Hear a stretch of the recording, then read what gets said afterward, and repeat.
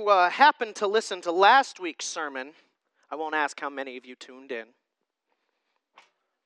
but we did take note, and those of you that did not, I'll be calling you this week. No. We finished up James chapter 2 last week. We're not going to jump back into James for about a month. We're going to take about a month-long break from the book of James here.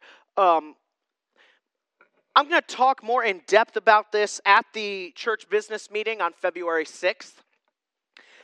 But, and also, by the way, we do have one more thing to do at the conclusion of service today. We have a member, potential member that the church needs to vote on. I'm telling you that now so that if I forget, one of my board members can say, hey, we have to do that.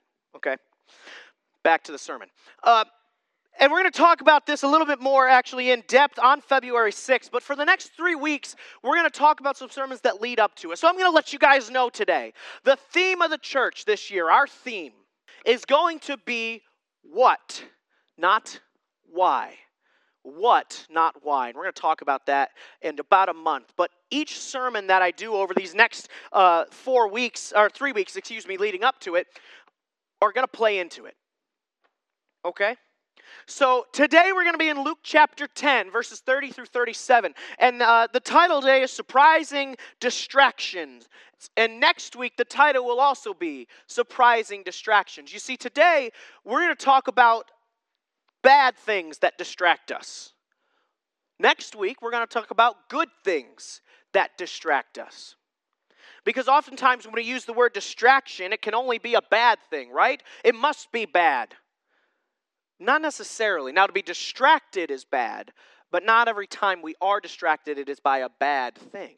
We're going to talk about that next week. But this week, we are going to talk about the bad things that distract us. Not everything. We'd be here all week long if I was going to talk about every bad thing that can distract us. So we're not going to talk about all of them by any means, but we are going to talk about some. And I just realized I didn't put my Bible in the right passage, so I have to get there. So I was trying to talk while doing it, and my brain can only do one thing at a time. So, Luke chapter 10, verses 30 through 37. Let's read it, shall we? Jesus replied and said, "A man was going down from Jerusalem to Jericho and fell among robbers, and they stripped him and beat him and went away, leaving him half dead. And by chance a priest was going down on that road, and when he saw him, he passed by on the other side. Likewise, a Levite also, when he came to the place and saw him, passed by on the other side. But a Samaritan who was on a journey came upon him, and when he saw him, he felt compassion, and came to him and bandaged up his wounds, pouring oil and wine on them. And he put him on his own beast, and brought him to an inn, and took care of him. On the next day he took out 2 denarii, and gave them to the innkeeper, and said, 'Take care of him, and whatever more you spend, when I return I will repay you.' Which of these 3 do you think proved to be a neighbor to the man who fell into the robber's hands?" And he said, "The one who showed mercy toward him." Then Jesus said to him, "Go and do the same." Number 1 on your note sheets there, and there were too many notes, so you get a whole sheet of paper to this week. Number 1 on your note sheets there, setting the scene. Obviously, this is the parable of the Good Samaritan. This story isn't one that actually happened. Now, very similar stories would have happened on this road, but this is a parable that Jesus is telling to prove a specific point. In the chapter 10 and a little bit previous, Jesus is teaching on righteousness. And what does it mean to be righteous, and what does that look like? So a lawyer or scribe is there, and he talks to him, and he wants to be justified in what he's saying. So he asks him a bunch of questions, right? This is the place where he says, what's the number 1 commandment, the number 1 law, the best law written, right? Love the Lord your God with all your heart, soul, mind, and strength. And then in verse 29 we read, "But wishing to justify himself, he said to Jesus, 'And who is my neighbor?'" Because he says, Jesus responds with, and the second one is love your neighbor as yourself. Now here's the thing. In that section, what Jesus is saying is, you'll follow everything God wants you to do if you are loving him with all you are, and you are loving your neighbor as much as you love yourself. You'll follow the rest of the law. He pares it down to those 2. And this scribe, this lawyer, is caught. But he doesn't want to be caught. He's like, wait, but okay, I'll love my neighbor, but who is it? Who is my neighbor? And that's the scene that we find this passage of Scripture in. Jesus is showing them who his neighbor is. And most of the time when you've heard this passage preached and stuff, you have probably heard it preached from that perspective. Who is your neighbor? And that is a very important part of this. But there's another thing in here that we miss most of the time. Number 2 on your note sheets. Distracted by differences. Distracted by differences. So we're dealing with the Samaritan. In fact, the title of this parable is, of course, the Good Samaritan. So I think it's important that we say what a Samaritan who was. Who were they? And why were they so hated? Samaritans were descendants of Assyrian colonists after the fall of the northern kingdom. You see, back then, most of the time what would happen is when a country or kingdom would conquer another country, they wouldn't just leave and now it was under their rule. They would strategically put people into that culture to help assimilate the conquered culture into their own. So what happened was in 722 BC, the northern kingdom falls. After Solomon and Rehoboam, right? The kingdom split in two. The northern kingdom, northern 10 tribes, and the southern 2 tribes. The northern kingdom falls in 722 BC to the Assyrian Empire, who were the big baddies on the block before the Babylonians came around, who eventually will take over the northern kingdom, or the southern kingdom, excuse me. And so when Assyria takes over, they strategically place people. Fast forward almost 800 years, and the Samaritans are the descendants of those people placed there. The Jews never stopped being Jewish. They never stopped their stuff. So you've got these two sects, and they hate each other because the Samaritans remind the Jews that they are no longer free. Yes, the Babylonians and then the Romans were in control, but the Jews are reminded by the Samaritans they are not free. They're not a free nation. They're not a free people. Samaritans hate the Jews because the Jews hate treat the Samaritans horribly. And can you imagine if I said, hey, we just conquered Canada. We're going up there and we got to live up there from now on to make sure they become American. We're bringing hot dogs and hamburgers and pizza with us. It's going to be great.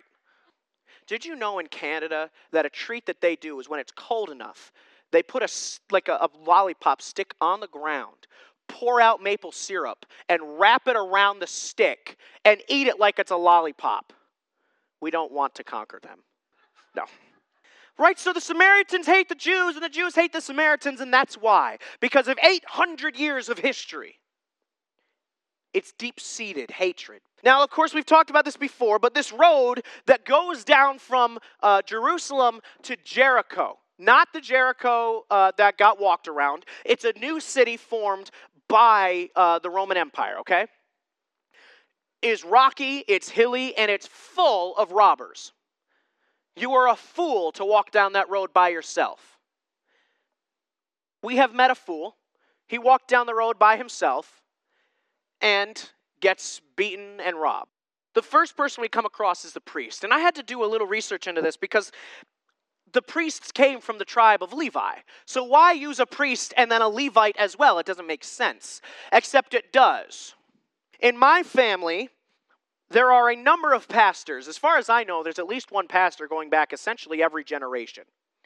But all of the Brushes are not pastors, right? It's the same idea. The priests came from the tribe of Levi, but not all Levites were priests. It wasn't like if you were a boy born in the tribe of Levi that, well, he's going to be a priest. You could be, but it doesn't mean that you were a priest, okay? We're going to talk about those differences a little bit later. So first we see this priest, and he walks by and he sees this man bloody, beaten, robbed. He knows exactly what has happened. And the reason he would give you for not helping this man is that if you touch a dead body, if a priest touched a dead body, he became unclean. And it was an incredibly long, arduous, ritualistic process to become clean again. And what it meant by unclean is you could not give the sacrifices, you couldn't do your job.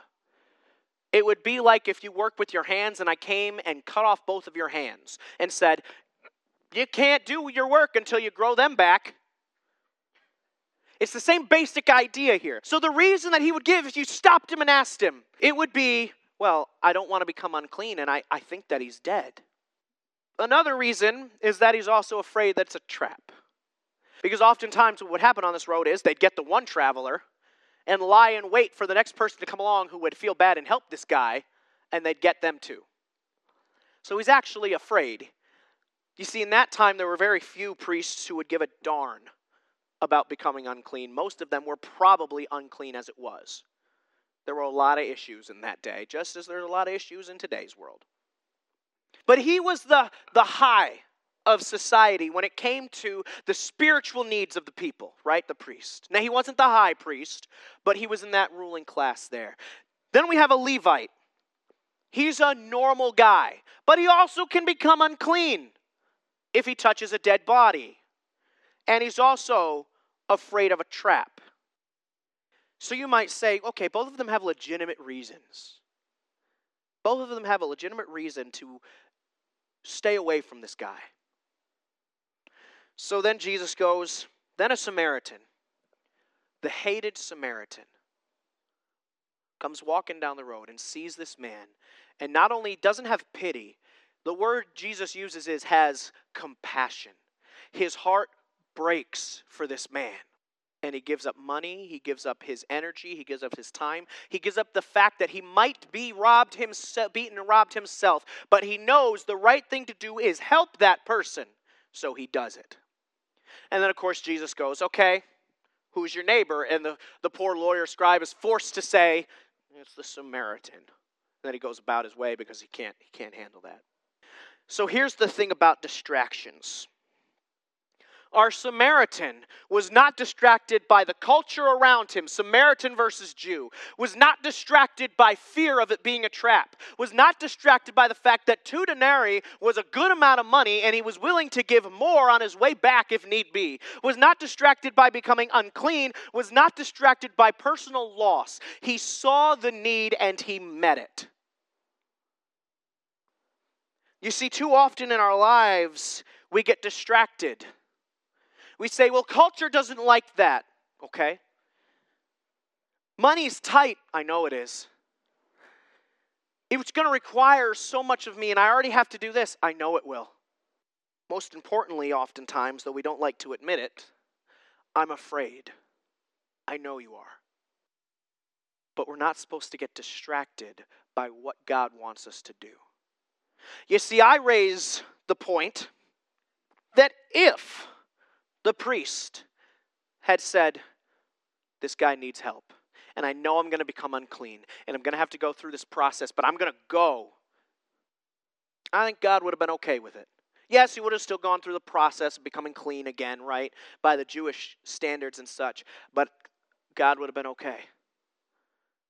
You see, we're so often concerned about what our outward appearance is going to look like, about what people think about us, and we should be far more concerned with what does God think about us? What does God want us to do? And anytime your love of money, your love of culture, your love of fitting in, your love of anything other than your love of God stops you from doing something, you are distracted by a bad thing. It's bad. It's wrong. And too oftentimes we get distracted by our sins, by our vices, by our hang-ups. And in a world where evil abounds everywhere, look around you, evil abounds everywhere. We can't afford to get distracted, because when we get distracted, people go to hell. When you and I get distracted from sharing the love of God, which is the number one thing he has for us to do, when we get distracted from sharing the love of God, from showing people who Christ is, what he did for them, people go to hell. You get distracted. I get distracted. Satan wants to distract. It's the easiest way to defeat the church. Distract it. Don't let it focus on what's truly important. In our world today, and I might tick some of you off with this, so be it. In America today, we get distracted by politics. We get distracted by what denomination is somebody. We get distracted by what are they wearing. We get distracted by, oh, they don't enjoy the same things as us. We get distracted by our work. We get distracted by that nice little paycheck we get every 2 weeks, right? We get distracted by things that God says, I don't care about that. I care very much about where their eternal soul is going, and so should you. If your most hated political person walked through that door right now, would you share the gospel with him or her? Because that's what God's asking you to do. Don't misunderstand me. I'm not telling you not to vote. I'm not telling you not to vote based upon what you believe is right. I vote. I've voted in every election since I turned 18, and Lord willing, I will vote in every single one until they take away my right to do it. I'm not saying they're going to do that, but if it ever happens, right? I'm not telling you not to pay attention to what's happening in the world. I am telling you don't get distracted by it, because your job is not to get Donald Trump or Joe Biden or Hillary Clinton or Nancy Pelosi in office. It's not. Your job is to share Christ. Your job is not to go to work and make ends meet. Sorry, your job is to share Christ. Now again, I'm not telling you not to work at all. You should work. But what I am telling you is don't let it be a distraction from what you are supposed to be doing, from who you are supposed to be. And maybe most importantly, don't let your sins become a distraction. And that can happen in one or two different ways. The first way that Satan distracts us by our sin is when we sin, you hear that little voice in your head telling you that you are not good enough. You can't share the gospel. You sinned. You're just like them. You're right. You're not good enough to share the gospel. But you can because you have Christ in you. He makes you good enough to share the gospel. The second way is that we get so wrapped up in our sin that we don't see anything else. All you can think about is, when's your next beer? When's the next time I get to watch porn? When's the next time I get to gossip? When's the next time I get to do this and this and this? You're so wrapped up in your own sin that you don't even see out. It usually starts with the first one, Satan saying, you're not good enough. You don't share the gospel. You're not good enough. And eventually you become numb, and now you're in the second one where you're so wrapped up in your own sin you don't even see the world around you. Distracted. And when we're distracted, people go to hell. So let's apply it to our lives. Sorry, this isn't an uplifting sermon today. Let's apply it to our lives, what we should do with it. First off, keep your eyes open. If I may, this morning I mentioned an excellent opportunity on how not to get distracted and how to share Christ with somebody. Now granted, these people are already Christians. They don't need salvation. They need something else. If God lays it on your heart to send a message or give a call to the Latshaws, don't get distracted. Do it. Keep your eyes open for opportunities. Keep your eyes open. And if you keep your eyes fixed on the author and perfecter of your faith, as Hebrews says, you'll see the opportunities because he sees them. Secondly, recognize that Satan uses our presuppositions. Big word alert. Satan uses our presuppositions to distract us. Whether it's race, gender, age, job differences, sports differences, political differences, whatever, Satan uses our ideas that we already have about the people around us to distract us. Be aware of it and be on the lookout to stop it before it even happens. And finally, and this one, in my opinion, is the hardest one of them all. Do the right thing, even when you don't want to. I don't want to sound like I'm bragging here, because I don't do the right thing way too often. But one day, somebody told me, you always seem like you do the right thing, no matter what the personal cost is. You just must do it. You enjoy it. I'm like, no, I hate doing the right thing. But the problem is, I was raised to know what the right thing is, and so I have to do it. I can't claim ignorance. If I willfully do the wrong thing, I know I'm doing the wrong thing. It is okay to sometimes do the right thing strictly because you know it's the right thing. You do not always have to want to do the right thing. do it anyway. It will cost you. It'll cost you money. It'll cost you time. It'll cost you energy. It'll cost you. Do it anyway. Each and every time. And eventually you'll learn you don't even have to consider it anymore. You just do it. It is okay to just do the right thing without being able to go, yeah, I really want to do it. Okay, I'm glad for you because I don't. I'm way more like Paul, who says, I don't do what I want to do and I do what I don't want to do. I'm way more like him. If you don't have to struggle with that, God bless. But if you're like me and you do the right thing anyway. Here's the thing. We often sit there and talk about, I don't know what the right thing is. I have found, and I know I might not have as many situations as some of you in here, but I have found that when we don't know the right thing to do, more often it's not that we don't know, it's that we don't want to do what the right thing is. Because when you ask God to do what the right thing is, He's going to show you. Don't get distracted by this world around you. The right thing is always in front of you. One last one that's not on your note sheets. Do the next thing. Do the next thing. We're so worried about what's going to happen a year from now, 2 years from now, 5 years from now. What are we doing here and here and here? God's saying, I'm not telling you not to plan, right? But what I am saying is, when it comes to what does God want me to do, don't worry about what God wants you to do in January of 2023. Don't worry about what God wants you to do in February of 2022.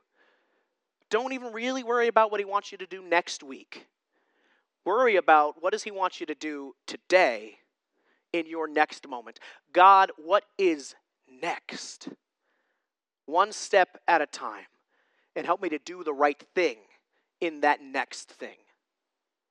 Don't get distracted by these things around you, by evil and by some things that are not necessarily evil, but distractions. I'm not telling you not to watch football. I'm going to watch football today. It's the playoffs, baby. Let's go. Bill Belichick lost last night by 40 points. Amen. There is a God. Lord willing, Tom Brady will lose today by 40 points. Can I get an amen? Amen. They're playing the Eagles, so no. But here's the thing, right? I'm not telling you not to live in the world around you. I'm telling you not to be apart, to be set apart from it, not be distracted by it. And do the next thing.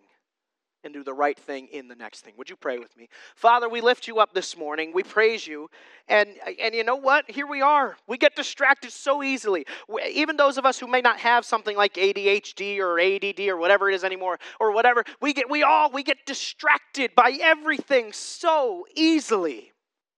I pray that you would help us to keep our eyes fixed forward, right on you, and that you would show us each and every situation that we're supposed to act in and work in. You would show us the next thing and help us, give us the strength, the faith, the grace to do the right thing in the next thing.